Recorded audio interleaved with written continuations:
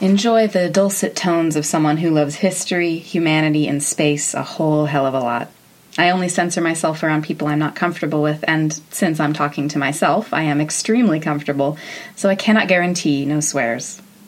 I'm Hannah, born in Oregon in the very early 90s, and part of that Hannah-named hive mind, but I happily answer to HD, so brace for the obligatory joke. Coming to you in high def, HD fills her sweet spare time with space.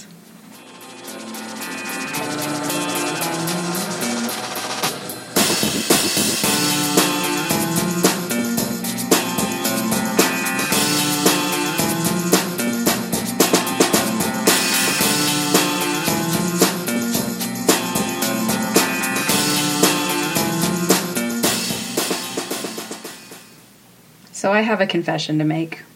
I missed a huge birthday. And by that I mean my last podcast landed directly on this very important birthday, and I did not acknowledge it at all. I was horrified when I realized. You want to know when I realized my oopsie? Google's homepage animation. I missed the Hubble telescope's 27th birthday. It was on April 24th when I released my last podcast, so despite the fact that some very dear people voiced their opinions on what I should do next, I'm going to take the time I should have taken before, and I'm going to talk about our good friend, the Hubble Space Telescope. I'll have to be careful here because last episode I talked about Edwin Hubble, the astronomer who wrote that paper on redshift distance relations, and this is an inanimate object that's named after him. Maybe I can just call it Hubble T. I guess it doesn't really waste that much time just to say Hubble telescope, but I'm not going to be talking about Hubble the astronomer anyway, because the only association he has with the Hubble T is that it's named after him. He was dead before they even started planning Hubble T, which zoomed on up past the atmosphere to orbit Earth and photograph space 2 whole years before I was born. But before we talk about Hubble T in specifics, I want to take a moment to talk about telescopes. So, the whole premise of this podcast for me is to finally do some research into astronomical concepts that I'm curious about.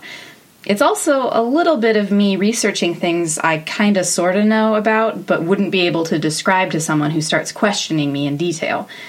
So I'm gonna start with what a telescope is. Galileo wasn't the first person to make a telescope.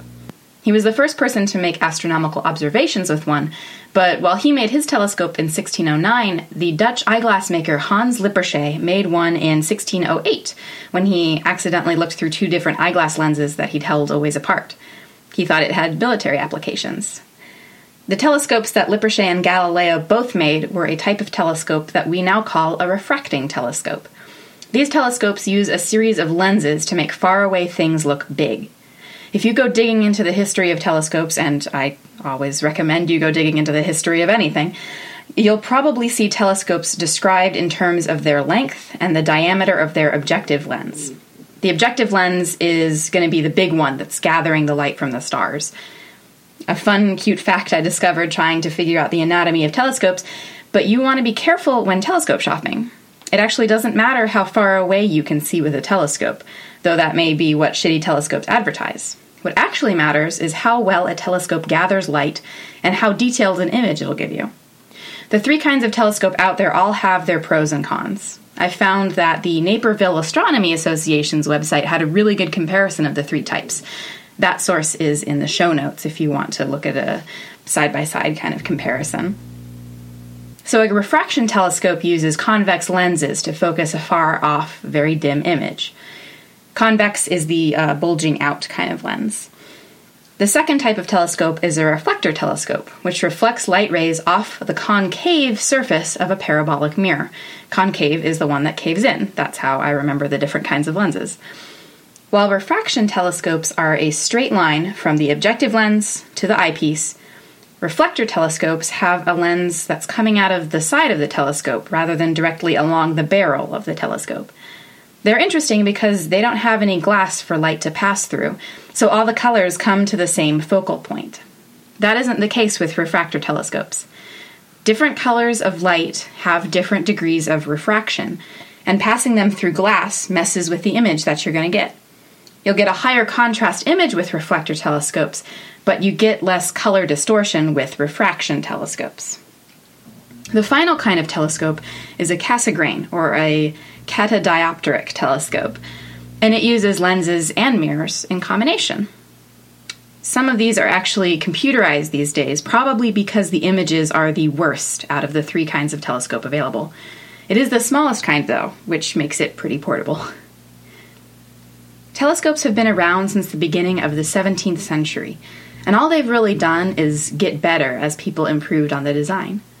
Observatories started popping up in Europe, and the lenses on these telescopes got bigger and bigger to capture more light. To be clear, these were refraction telescopes. The bases for the telescopes had to become more stable to hold up these huge tubes, and the drive mechanism for moving the barrel of the telescope became pretty precise so that people didn't have to haul the huge body of a telescope around with their arms and their backs and all that stuff. All this time, people were basically just using enhanced naked-eye observations of celestial bodies. They had to draw anything that they saw by hand, too. These drawings are incredibly detailed, and often the descriptions of particular phenomena were extremely detailed as well, but there was no real objective image of what astronomers saw when they looked through their telescopes. There were often conflicting descriptions of what a celestial body or a particular celestial event had looked like, since it was based on a subjective description. I want to take a moment to brag here and say that my mom went to college and got her master's degree in liberal arts, but she focused on art history, primarily photography. My research into space photography gave me a cool 4 minutes of discussing old photography techniques with her as she was running out the door to take a big walk with her friends. She set me straight, too, on how to pronounce this particular type of photography that I'm going to talk about, the first kind to gain any kind of popularity, daguerreotypes. Louis-Jacques Mond Daguerre. Oh, this French. He was the inventor, along with Joseph Nicephore Niepce. Ooh, that French. Though Niepce died before the project was complete, so Daguerre got to name it after himself.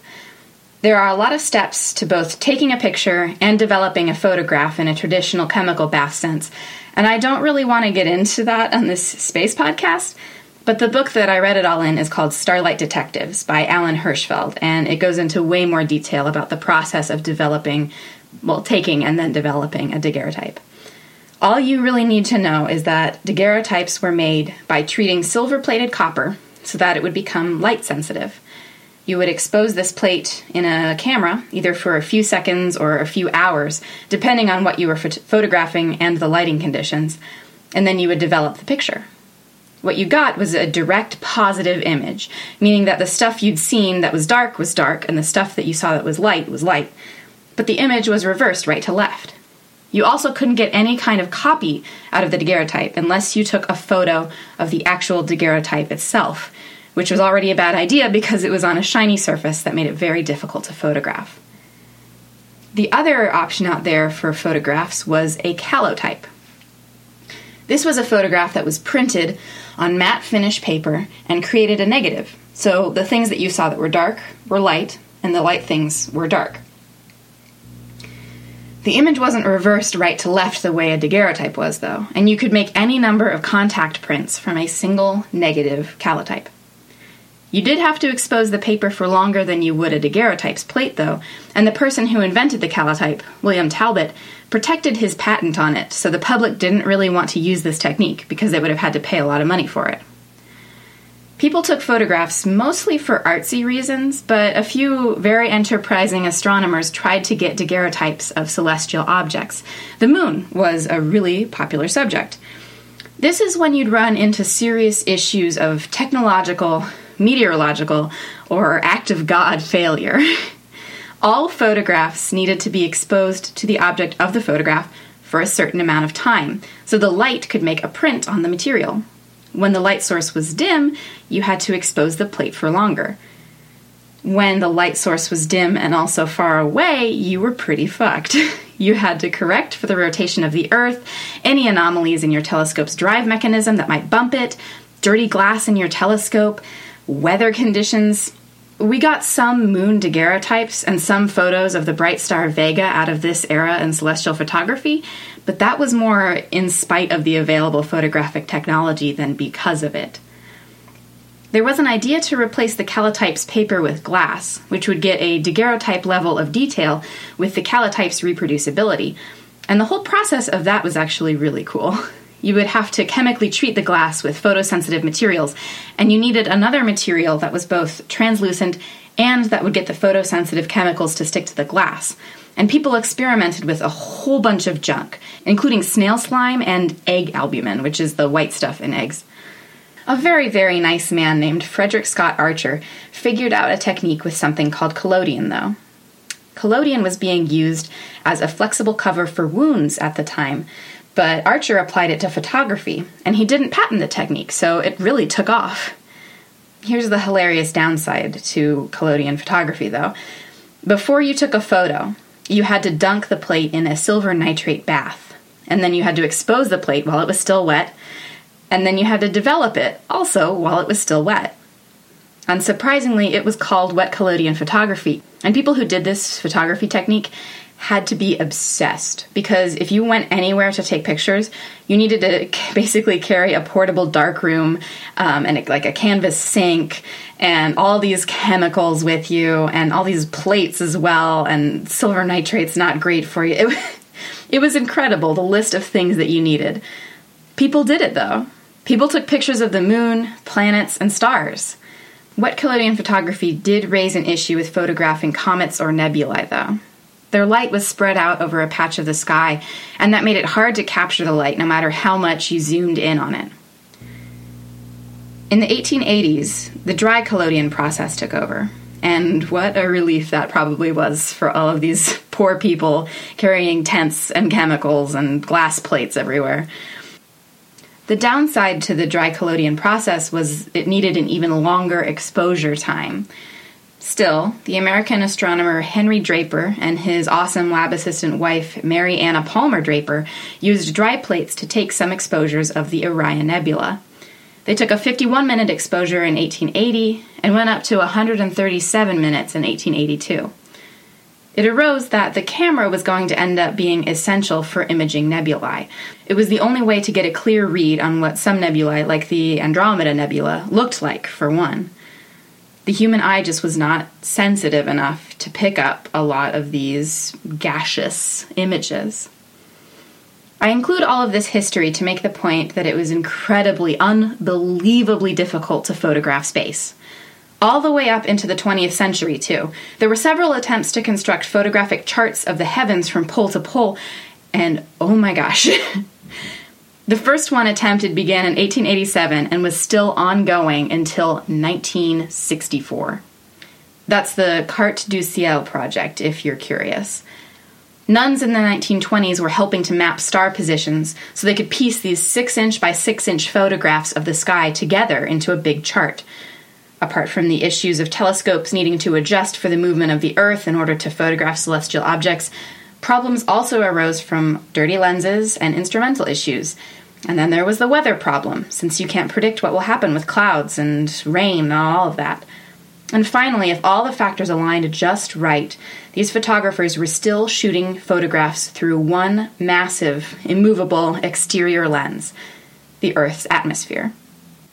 If you'll recall from the second episode of this podcast, the Ptolemaic cosmological model of our universe included air as distinct from ether. The layers of the Ptolemaic spheres went earth, water, air, fire, then ether. You could argue that this is the beginning of the realization that we lived within an atmosphere that could sustain life, that was separate from where the stars were. The problem with this atmosphere is an issue that NASA astronomer Nancy Roman likens to looking through an old stained glass window. In an interview conducted as part of Hubble's 25th birthday, since Roman was one of the primary people who brought the Hubble Space Telescope to fruition, she explains that astronomers wanted to get a telescope above the atmosphere because, like a stained glass window, you can only see certain colors through the atmosphere. It's also dusty or dirty, and the shape of the glass distorts what you can see, or in this case, the shape of the atmosphere. The way astronomers deal with it these days is by building observatories on top of very tall mountains where there is less atmosphere to worry about. But the Hubble Space Telescope takes images that are not through this big, dirty, stained glass window surrounding Earth, since the Hubble Space Telescope is orbiting us. Rocket propulsion was first proposed by Hermann Oberth, an Austro-Hungarian physicist, And it was this initial suggestion that started off a whole race to the moon and all of that, but it also brought up the concept of satellites. I gotta take a moment here, and it won't be my last, because NASA has 2 pages on satellites, and they're broken up by age group. They've got one for K through 4th grade crowd, and one through 5th through 8th grade crowd, and I find it extremely delightful. Both articles say basically the same thing, though. Satellites are objects that move around a larger object. Earth is a natural satellite because it moves around the sun, and the moon is a natural satellite because it moves around the Earth. But usually people use the word satellite to refer to man-made satellites, which are sent up for various reasons. Some photograph the planet, like Google Maps satellites. Some are used for communications, sending TV signals and phone calls. A group of more than 20 satellites make up our GPS system. Sputnik was the first satellite to make it up into orbit, and it was sent up by the Soviet Union in 1957. It's about the size of a basketball, while also weighing 183 pounds, which is awesome and dense. Satellites are launched into space on rockets, and they orbit when their speed is balanced by the pull of Earth's gravity, though the distances from Earth, the patterns of the orbit, and the speeds all vary depending on the satellite. Geostationary satellites travel west to east over the equator, and they move in the same direction and at the same rate as Earth, so they appear to be in the same location if you're looking up and satellite spotting. Polar orbiting satellites travel north to south, which allows them to scan the Earth along its longitude lines. Satellites have at least 2 parts in common, no matter what kind of satellite they are.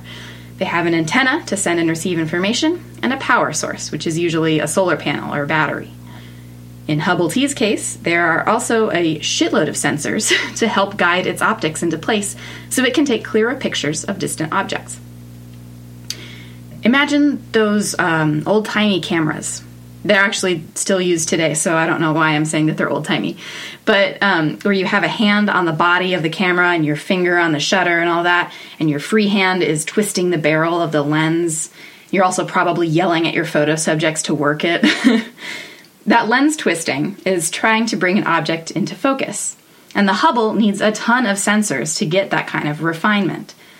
The Hubble-T is solar-powered, and it works in infrared and ultraviolet frequencies, which helps to penetrate the dust clouds that make up nebulae, so scientists can see what objects are in those clouds. The Hubble-T is a huge refraction telescope with an 8-foot primary mirror, a secondary mirror that shoots the image through a tiny hole in this primary mirror, and all this complicated bouncing rays of light shit with the mirrors has a purpose. It increases the telescope's focal length. Now, the camera brand Nikon's website tells me that a longer focal length means that the angle of view is narrowed and the subject of the photo appears larger, which makes sense considering what Hubble-T's mission is. It wants to be able to look very far in a very small direction and take a photo that is enhanced. The American astronomer Lyman Spitzer first conceived of the idea of a large orbiting telescope that could take pictures of deep space and nebulae and other amazing things in 1949, a decade before any satellites were actually launched. NASA launched 4 satellites, all of them named Orbiting Astronomical Observatory, between 1966 and 1972.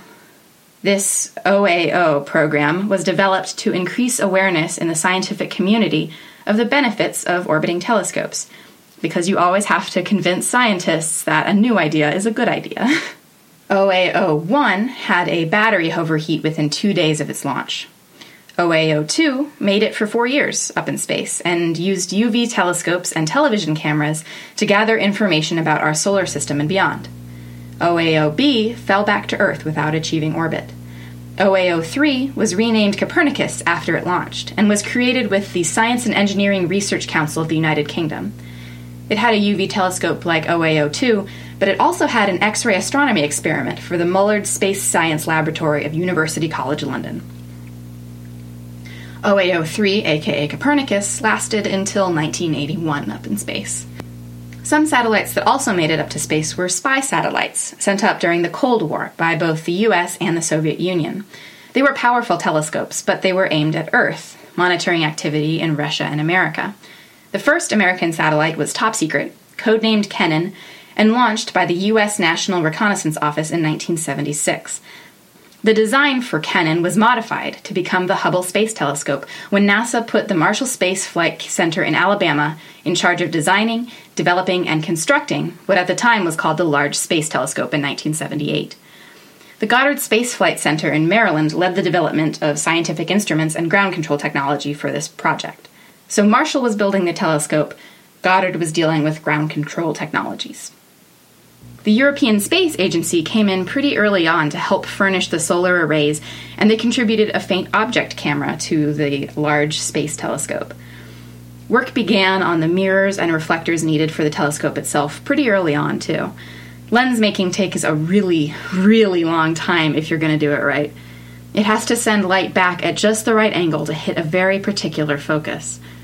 NASA also had to work with incredibly new technology, digital film. The CCD cameras that they were looking at to put in their space telescope were of interest to the TV industry at the time, but they didn't have any sensitivity to ultraviolet light.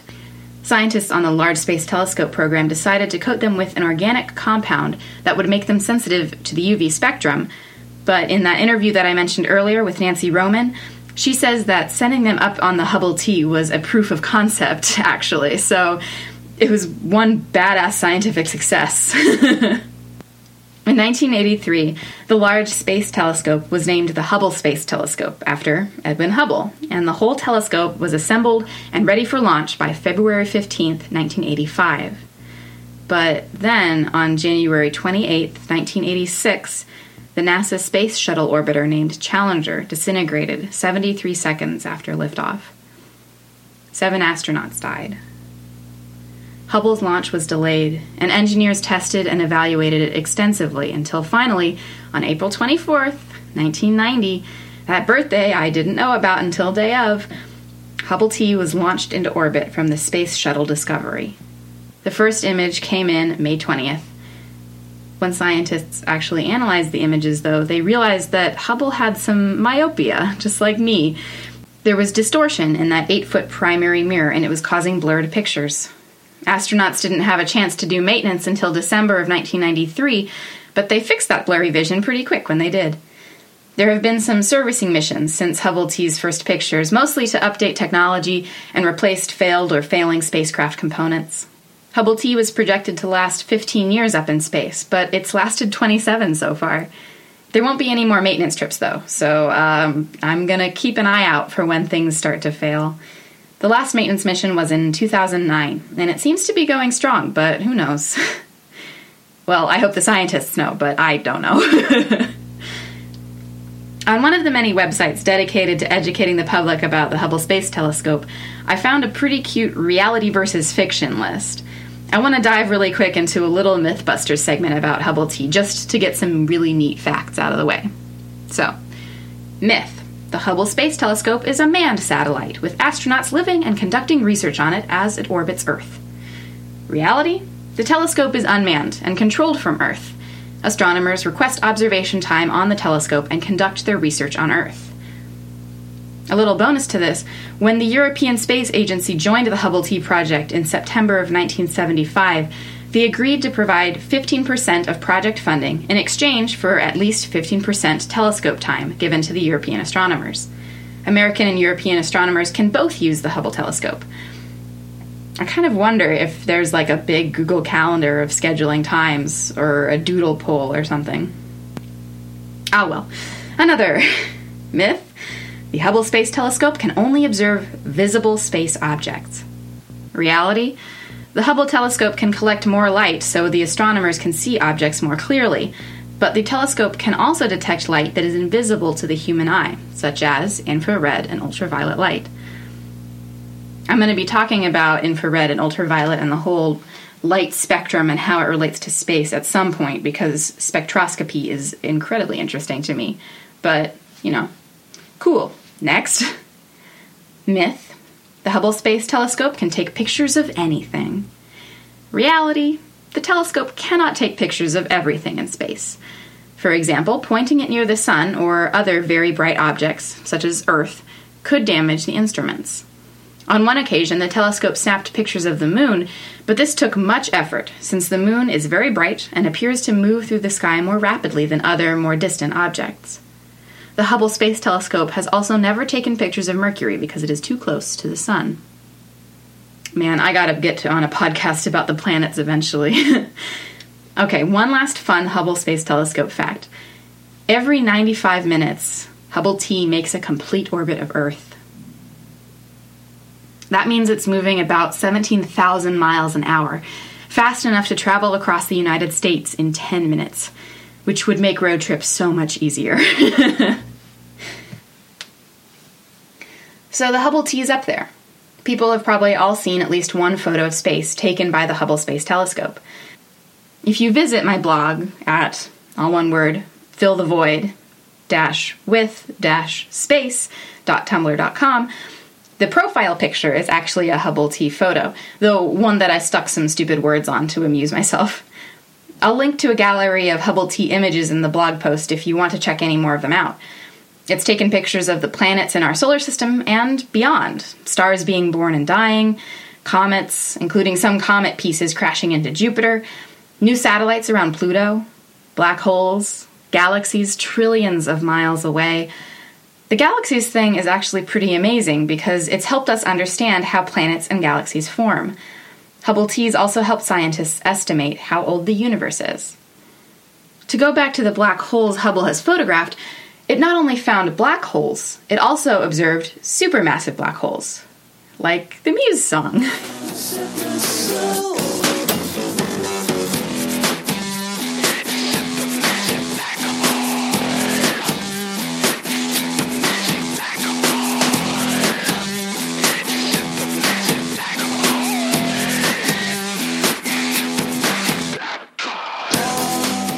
In 1990, right after it had been set up, Hubble T took a picture of a 30,000 light-year long jet coming out of a galaxy. Like a fountain, you know? Scientists determined that these jets, which give off a ton of radio light, are probably coming from supermassive black holes at the center of galaxies. Hubble T can also take photographs at a high enough resolution that in 1994, when astronomers looked into spectroscopic pictures of the gas that was at the center of an elliptical galaxy, they found that it was circling a small but massive object. Oxymoron, right? Small but massive? Not true when you're talking about supermassive black holes. They're in the majority of all normal galaxies, it turns out, and observing their presence and influence on galaxies shows how these galaxies are evolving over time. As Hubble T was measuring stellar explosions, or supernovae, it recorded detailed information about how supernovae used to explode versus how they do it nowadays. This shift, which happened about halfway into the universe's history, was scientifically confusing, but it ultimately supports the theory of the existence of dark energy, which causes an acceleration in the expansion of the universe, if you'll recall from the last episode. NASA is actually building another space telescope right now, and it's scheduled for launch in 2018. It's called the James Webb Space Telescope, and it'll be bigger than Hubble T, but it won't orbit Earth like Hubble T does. It's going to orbit the Sun in a spot called the Lagrange point, and I'm sure there's some mad cool math done to figure out what that is, but I don't want to talk about that. What the Lagrange point is the solution to the three-body problem. A guy named Liu Shuxian wrote a sci-fi book called The Three-Body Problem that won the Hugo Award for Best Novel in 2015, and it's based very, very loosely on solving the problem that Joseph Louis Lagrange solved in the 18th century. The question is there any stable configuration in which three bodies could orbit each other yet stay in the same position relative to each other? There are actually 5 solutions to this problem, and they're called the 5 Lagrange points after this mathematical badass who discovered them. The James Webb Telescope will be orbiting at L2, where a few other satellites have been, including our good friend, the Wilkinson Microwave Anisotropy Probe. If you want to try and imagine where that is, it's in a straight line from the Sun to the Earth to this point. So the Webb telescope is going to be further away from the Sun than the Earth is. This should mean that it will fall behind Earth's orbit, since it has a further distance to travel around the Sun. But because it's at the L2 point, the gravitational force of both the Sun and the Earth will ensure that the Webb telescope keeps up with the Earth. It's also going to be orbiting around the L2 point itself, which is awesome because that orbit will keep the Webb telescope from going into the shadow of the Earth or the Moon. I mentioned earlier how the Hubble orbits the Earth really fast, but its orbit takes it into the Earth's shadow every 90 minutes. The Webb telescope is going to have an unimpeded view of space, so science can happen 24/7. The Webb telescope will also be able to see different kinds of light than Hubble-T can, and it'll use its more sensitive sensors to resolve smaller features on the planets, as well as viewing distant celestial objects in specific colors of light. So the major missions for the Webb telescope will be to look at star birth and to develop solar system science. All right, so what did we learn today? 3 kinds of telescope: reflector, refractor, and Cassegrain. Daguerreotypes and calotypes and wet plate collodion photographs and dry plate collodion photographs. Taking photos of space is incredibly hard, especially through the atmosphere. Get it above that atmosphere, though, and it can get amazing, especially if you work in infrared and ultraviolet light. A bunch of satellites made it up before Hubble-T did and paved the way for this telescope and its observations. The Hubble-T is 27 years old and it's going strong. And then there's the James Webb Space Telescope going up in 2018, which will be incredible. From here, I did get a request for henges from my lovely friend Kate on that last episode request, but I just had to go for Hubble this week. I can see how people might want to look into probes and satellites now, maybe the planets, maybe spectroscopy, maybe black holes. I'm leaning towards henges because I am easily swayed by other people's interests, but you can let me know through an ask on the website what you'd be curious about. I'm getting more texts and Facebook messages about it, but I promise I'll take Tumblr questions too if you don't know me personally. You can also tweet at me at HDinTheVoid. I'll answer that as well. I'll get around to all of it eventually.